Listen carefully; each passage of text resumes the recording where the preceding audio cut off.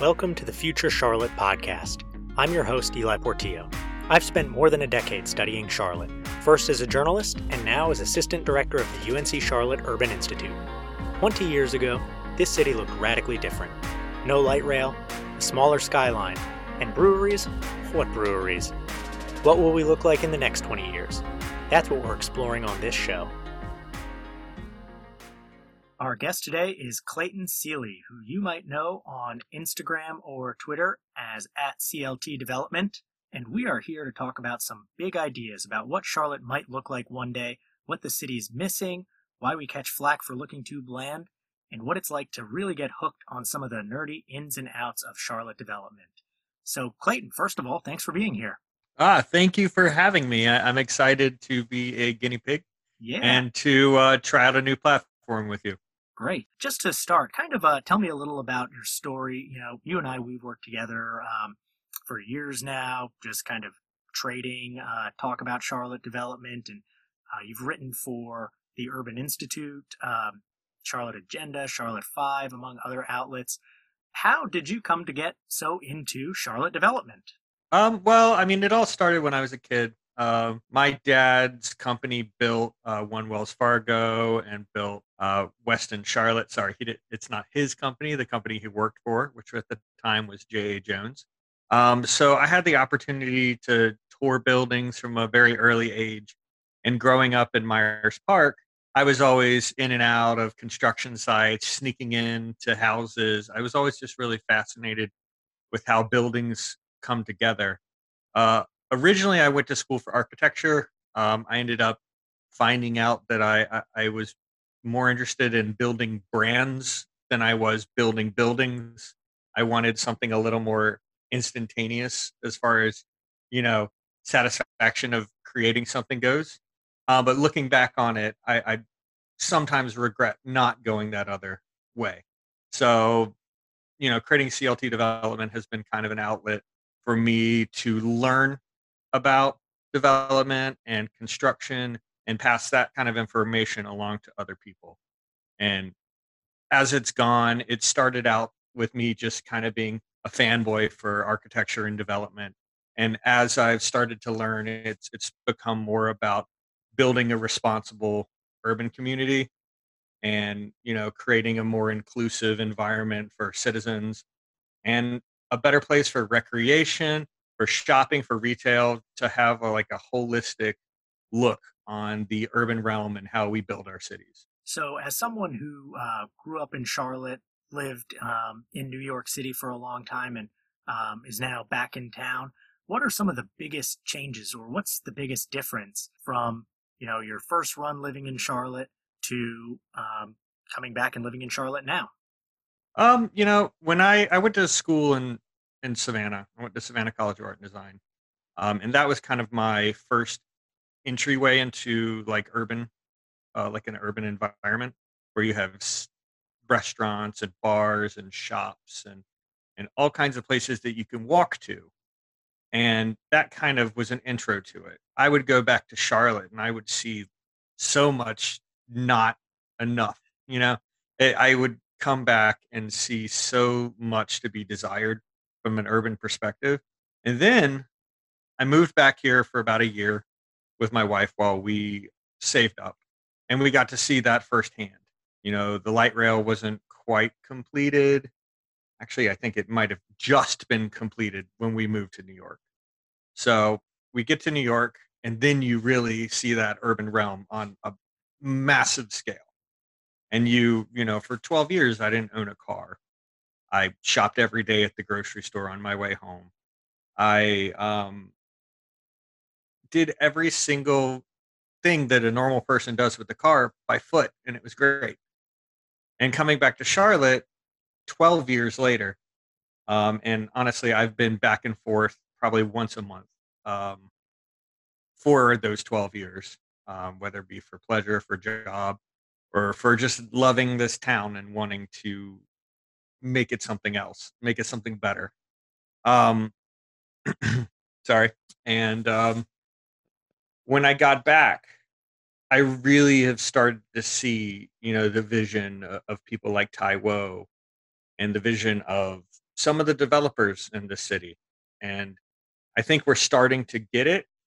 And we just got to remember that there's more to this than just development, that you have to build a cohesive vision. You have to build a cohesive city. You have to create something that's inclusive and something that is truly, world class. Charlotte has always had a focus on what's new, the next big thing, what's new in the skyline. Um, you and I, we've both written plenty of stories about new developments coming and what they will look like when they're added to the skyline. Um, but yeah, I think you're right that by itself doesn't build a city, doesn't build the urban fabric. What do you think that we need to do as observers of development, as people who are very interested in this, to really build that more cohesive vision and that more cohesive way of looking, a way of creating Charlotte's future? Well, I mean, I think it's about rethinking how we do engagement in this city, which is part of like what I'm trying to do with CLT development. I'm trying to have these conversations exist on a platform.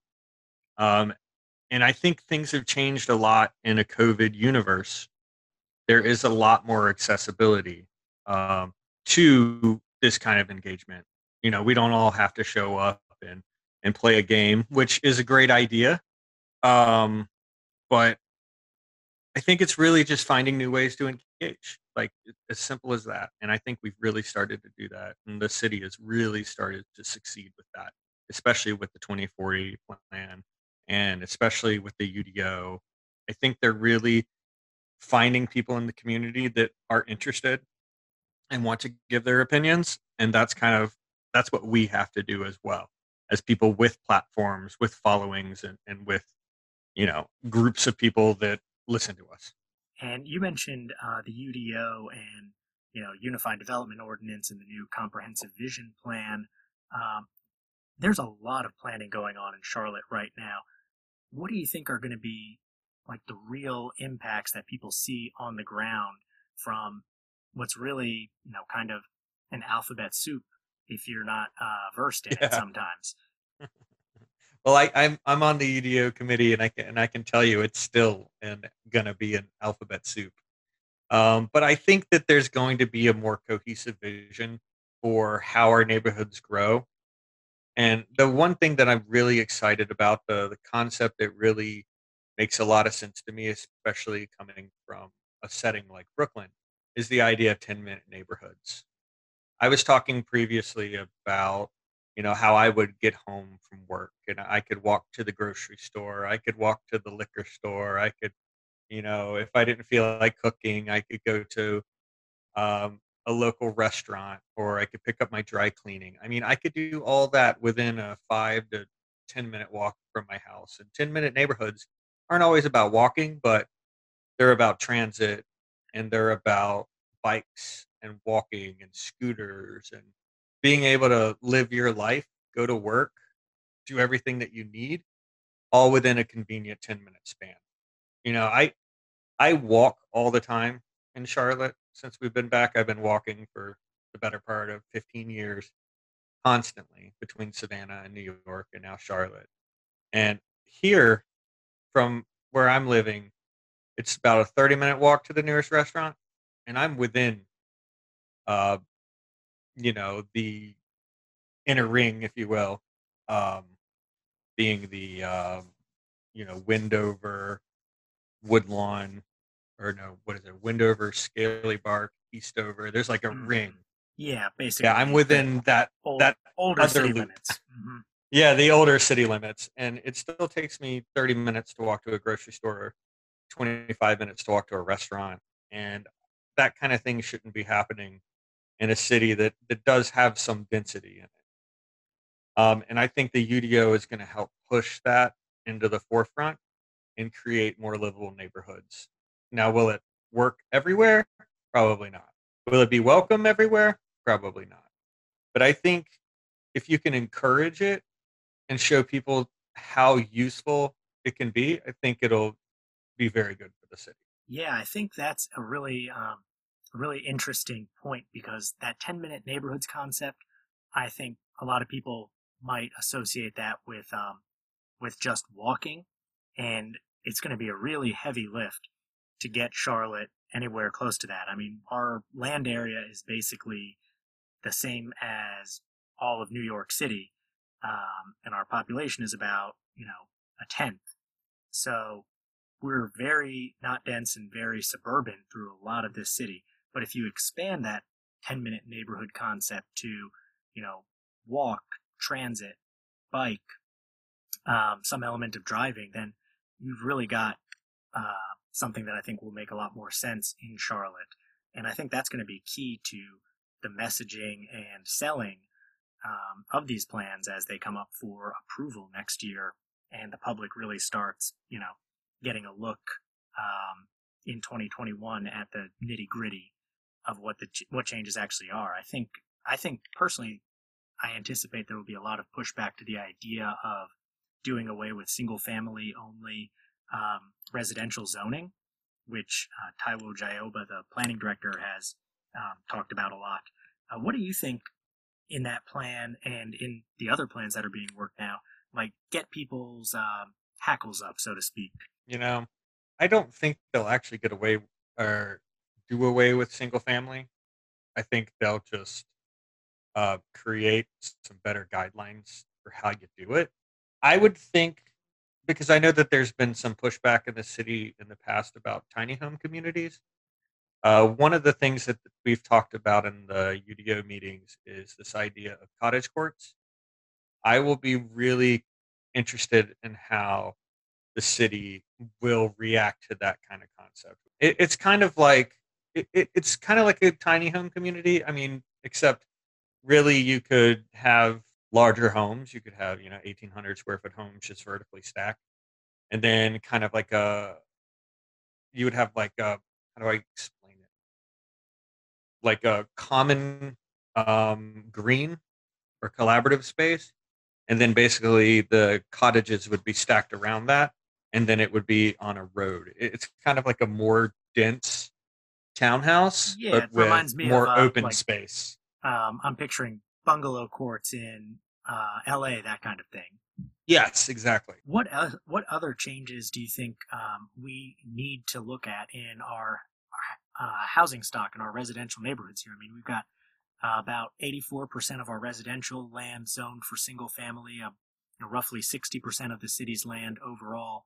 So that's really the biggest area, is all our single family neighborhoods throughout Charlotte. What other changes do you think we need to look at to, whether you want to call it retrofit this city to be more walkable, more livable, more human scale, or as we build new neighborhoods, building them out in a more walkable, livable, human scale, less auto dependent way? Well, I mean, I think let's take the neighborhood I'm in, for instance.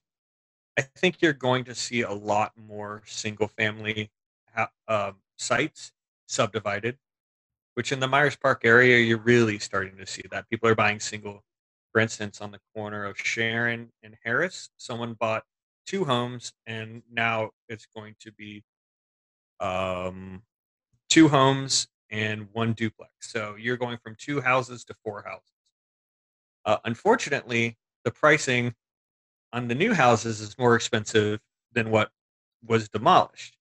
So even though one is multifamily, I think you're going to really start to see more single family converted into multi-use all over the city, because we are obviously running out of land. I just would like to see people actually develop properties that are affordable, because I'm getting priced out personally of neighborhoods that, 10 years ago, I would have never imagined I'd be priced out of. So we need to find good ways to replace and preserve.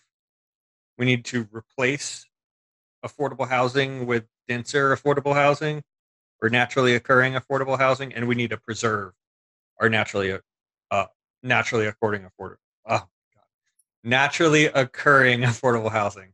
Right, I know which that I is saw known as Katie.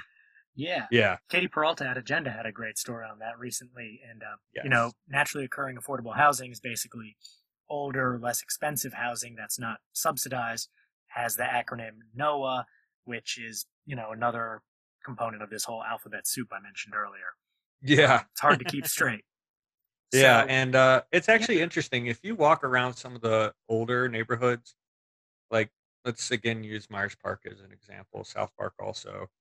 If you walk around Selwyn Avenue or you walk around Sharon, you come across, you know, triplexes, quads, multifamily, maybe 8 unit, 10 unit, 12 unit buildings, and they exist and they were built, you know, 20, 30, 40 years ago, and they still exist. I used to live in Dilworth, and walking around that neighborhood, you would just see um, duplexes, triplexes right next to single family houses, and it was nothing Mhm. special. It was no, you know, big big deal, but it was clear Yeah. that that neighborhood had been built in a different era when the market um, was more amenable to developments like that, and local Mhm. regulations allowed it. Well, we need to get back to that kind of community because that's, you walk around those areas and you can feel a difference. When you walk around older neighborhoods in Charlotte, I think that's a great way to illustrate to people what kind of impact changes to regulations, zoning laws, all these esoteric things can have. So I think if you walk around some of the newer neighborhoods in Southwest Charlotte, some of the farther out exurbs, you really see a lot more uniformity, a lot more similar, identical lot sizes, the way buildings are constructed, totally auto dependent. You walk around these older neighborhoods, a lot of the things we've done are very different. We've built them in different ways. They have houses of different sizes, and some are multifamily, some are single family. And if you ask people, which they prefer, I think a lot of people will say the older neighborhoods, but Yeah. we've kind of made it really difficult to build that. Hmm. And I just think that's an interesting comment on what most people say they like is what we've made it most difficult to build from Hmm. in our residential neighborhoods. Yeah. So that kind of That's gets a to good point. another question I wanted to talk about, which is Charlotte's bland appearance.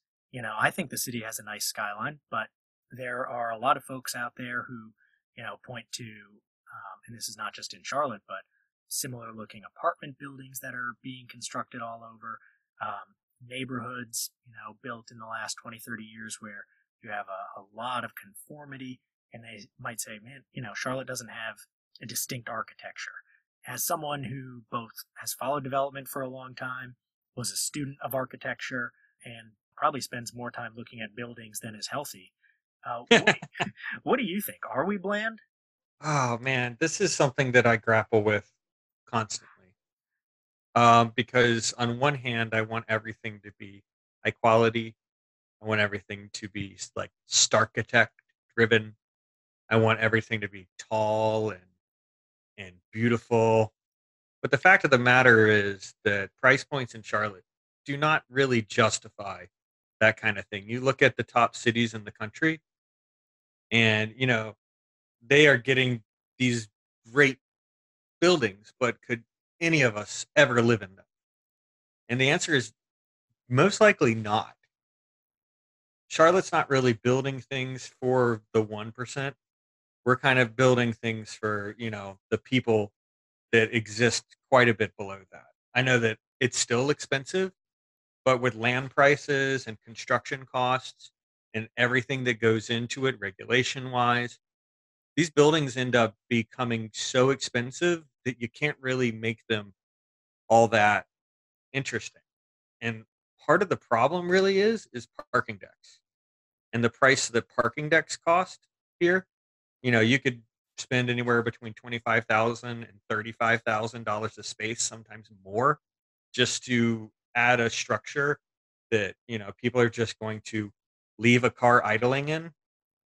So until we can step away from that auto dependency and use transit better, have more 10-minute neighborhoods like we were talking about, and at least if you have a 10-minute neighborhood, at least the idea is that you could eliminate one of the parking decks, you know one that you live in, one that you work in. So I think costs really need to come down construction wise.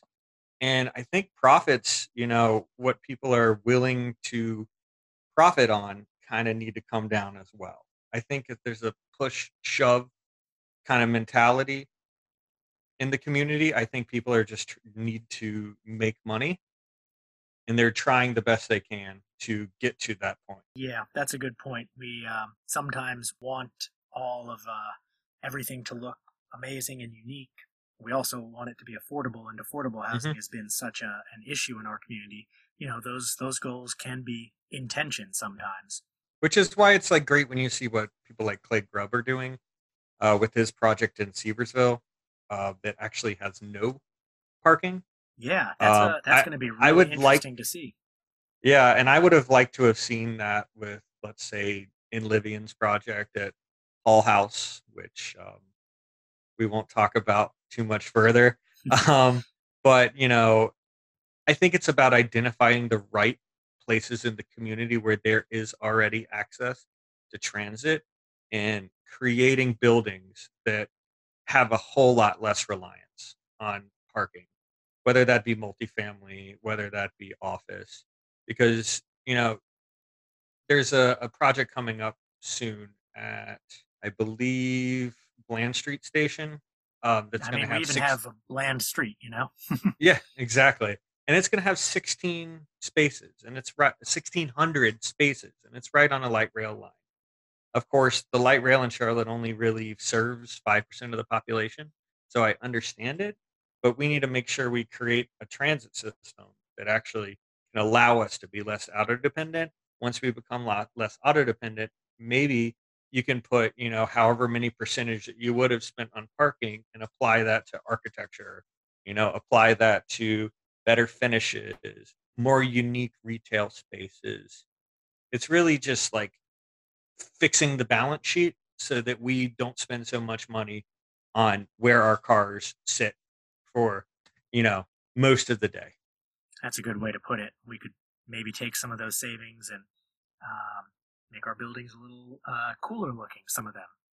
Yeah. So I think of neighborhoods that people point to, like brownstone neighborhoods, where they're great, people love them, but when those were built, those were you know middle class housing. A lot of them, Mhm. they weren't anything special. They looked very uniform, but they've really aged well, and I think they create an urban fabric that has obviously stood the test of time in tons of cities. Do you think that the multifamily developments we're seeing, the neighborhoods we're building now, the 5-story Texas donut style apartment buildings, do you think those will stand the test of time in some way that, maybe we're not seeing right now? Or do you think in 40, 50 years we'll be looking at a ton of teardowns in a lot of the neighborhoods that are brand new right now? I think it's a mix depending. I think there's some people that are doing it very well and their buildings should stand the test of time. But in a lot of cases, I think you will definitely see a lot of teardowns. But that's also, which will be really interesting to see the city tear down buildings that large. Um, but I think that that's kind of the natural progression of how a city grows these days. We're kind of replacing things as we go right now. And I think, especially in like the areas of South End, at some point, let's say there's a mid-rise office building on Moorhead Street. That might not be the highest and best use in, 3 or 4 years. I could see a lot of things in South End, for instance, turning around and becoming something a little more dense. Um, but the multifamily buildings, it'll be interesting to see because I know that there's several that have needed facade um, upfits already that are only 20 years old or 10 years old. So it'll definitely be interesting to see how their upkeep is actually kept up with, and what we can do, because this is kind of new to us. We're not building as much with masonry and stone. We're using synthetic materials like EIFS, and which is like kind of like a styrofoam with a plaster on top. It's you kind of see it, and you know, there was a big hubbub when the Bohemian was built about it snowing on the ground. That's EIFS. Mhm. So it'll be interesting to see how that stuff actually holds up. Yeah, in some ways, we're kind of we're building big swatches of the city with relatively new construction methods, which I think is a sub theme that is kind of in the weeds, but is Mhm. worth thinking about. Yeah, it is. I mean, I think one of the other problems is, people are building these not to invest long term. They're building them a lot of times to get them occupied quickly and sold to someone to manage it. So it'll be interesting to see how the people that are managing it work with what they receive. I think a lot of places are trending upwards.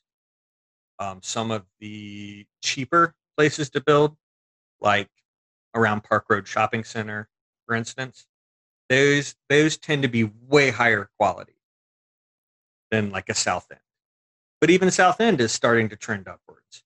You can see that with Hawk. Hawk is precast concrete. You can see that with Novel Atherton. It's primarily brick, except near the parapet where it's EIFS. Central Rail Yard. I think we start to hit kind of our groove architecturally in some of the neighborhoods. So I think people are starting to figure it out what it takes to build attractive communities because I think there's been pushback in the community about what looks good, where people want to live, what they want their curb appeal to look like. And now the population is growing enough in some of these inner city neighborhoods that you're seeing more retail space and more, people think of amenities beyond saltwater water pools, being able to walk to things is as much of an amenity as a dog wash station. So I think things are trending upwards is what I'm trying to say. I think for a lot of people, being able to walk somewhere to pick up food after work instead of driving 20 minutes to a grocery store would be the best amenity of the new community. So Yeah. although I would like to have a dog wash to throw my kids in sometimes, clean them off fast. That could be good too. Yeah, they need a kid wash station. That would be Yes, awesome. oh, I buy that. So as we get close to wrapping up here, one of the things that I wanted to do is just ask you, if you were king for a day of Charlotte. You have a magic wand. You can wave it anywhere, get rid of something, add something, change something in the built environment. What do you do with your Magic King's development wand for a day and why? I mean, I would big dig a highway. I'm sure you know which highway. I can Um, guess. yeah, I mean, I always have this shtick about making 277 a river. Um, People hate it or they love it. But it's never really about making it a river. That would be absurd. But it is calling to attention, this artery that actually splits apart two of our most prominent and economic, the economic beating heart of the city. It, cuts these two areas into two distinct areas. And I would like to see a big dig where we actually bury 277 on the sides of the city where it's not buried and actually cap over it on the others. And then that would just be for parkland, development, natural areas, greenery, you know, a, something that would really put Charlotte on the map. Now, I don't know how to pay for that, Well, that's what the magic but wand is for. yes, that's what the magic wand is for. Um, but I think that kind of concept would be something that other cities look at. And other cities, frankly, are doing things like this. Seattle is, of course, they have a highly problematic tunnel because of it, or attempt at a tunnel. I'm not sure where that stands. But yeah, I would definitely get rid of 277. I'm sorry, not get rid of. I would, Yes, cap yes, and yes, build and over. make better. Yeah, not make a Yeah, river literally. y- yes. And the last question is just looking ahead, kind of the idea for this podcast was spawned by Charlotte's 2040 future vision plan, and just looking at that and thinking what will come to pass in this and what won't. So from a more general perspective, what do you think the biggest change from someone or from now will be in 2040 when you're, either living in or visiting Charlotte in 20 years? What do you think you'll see and say, wow, that's really different? Gosh, I would like to think, and this is something that has to do with Charlotte Moves, which is at a really important crossroads as we speak, looking for funding and figuring out funding mechanisms to actually make it possible. But I think that I come back in 2040, and I hope I still live here. I would like to think there's a more robust transit system that will actually move people to and from in Charlotte. And I also think, I'll be curious to see how autonomous vehicles play into that as well, especially from a transit perspective. And I would like to think that there will be more parkland and hopefully more culture. And I think 10-minute communities will be super successful by then. Great. Well, thank you so much for joining today. Our guest is Clayton Seely. And why don't you tell folks where they can find you online? You can find me on Twitter at CLT Development and on Instagram also at CLT Development. I'm also on Facebook, but I don't look at that website, so you don't really need to follow me there. But the other ones, definitely follow me. Thanks so much, and we'll talk to you soon. Awesome. Thanks for joining us on the Future Charlotte podcast, produced by me, Eli Portillo, at the UNC Charlotte Urban Institute. Keep looking to the future, Charlotte.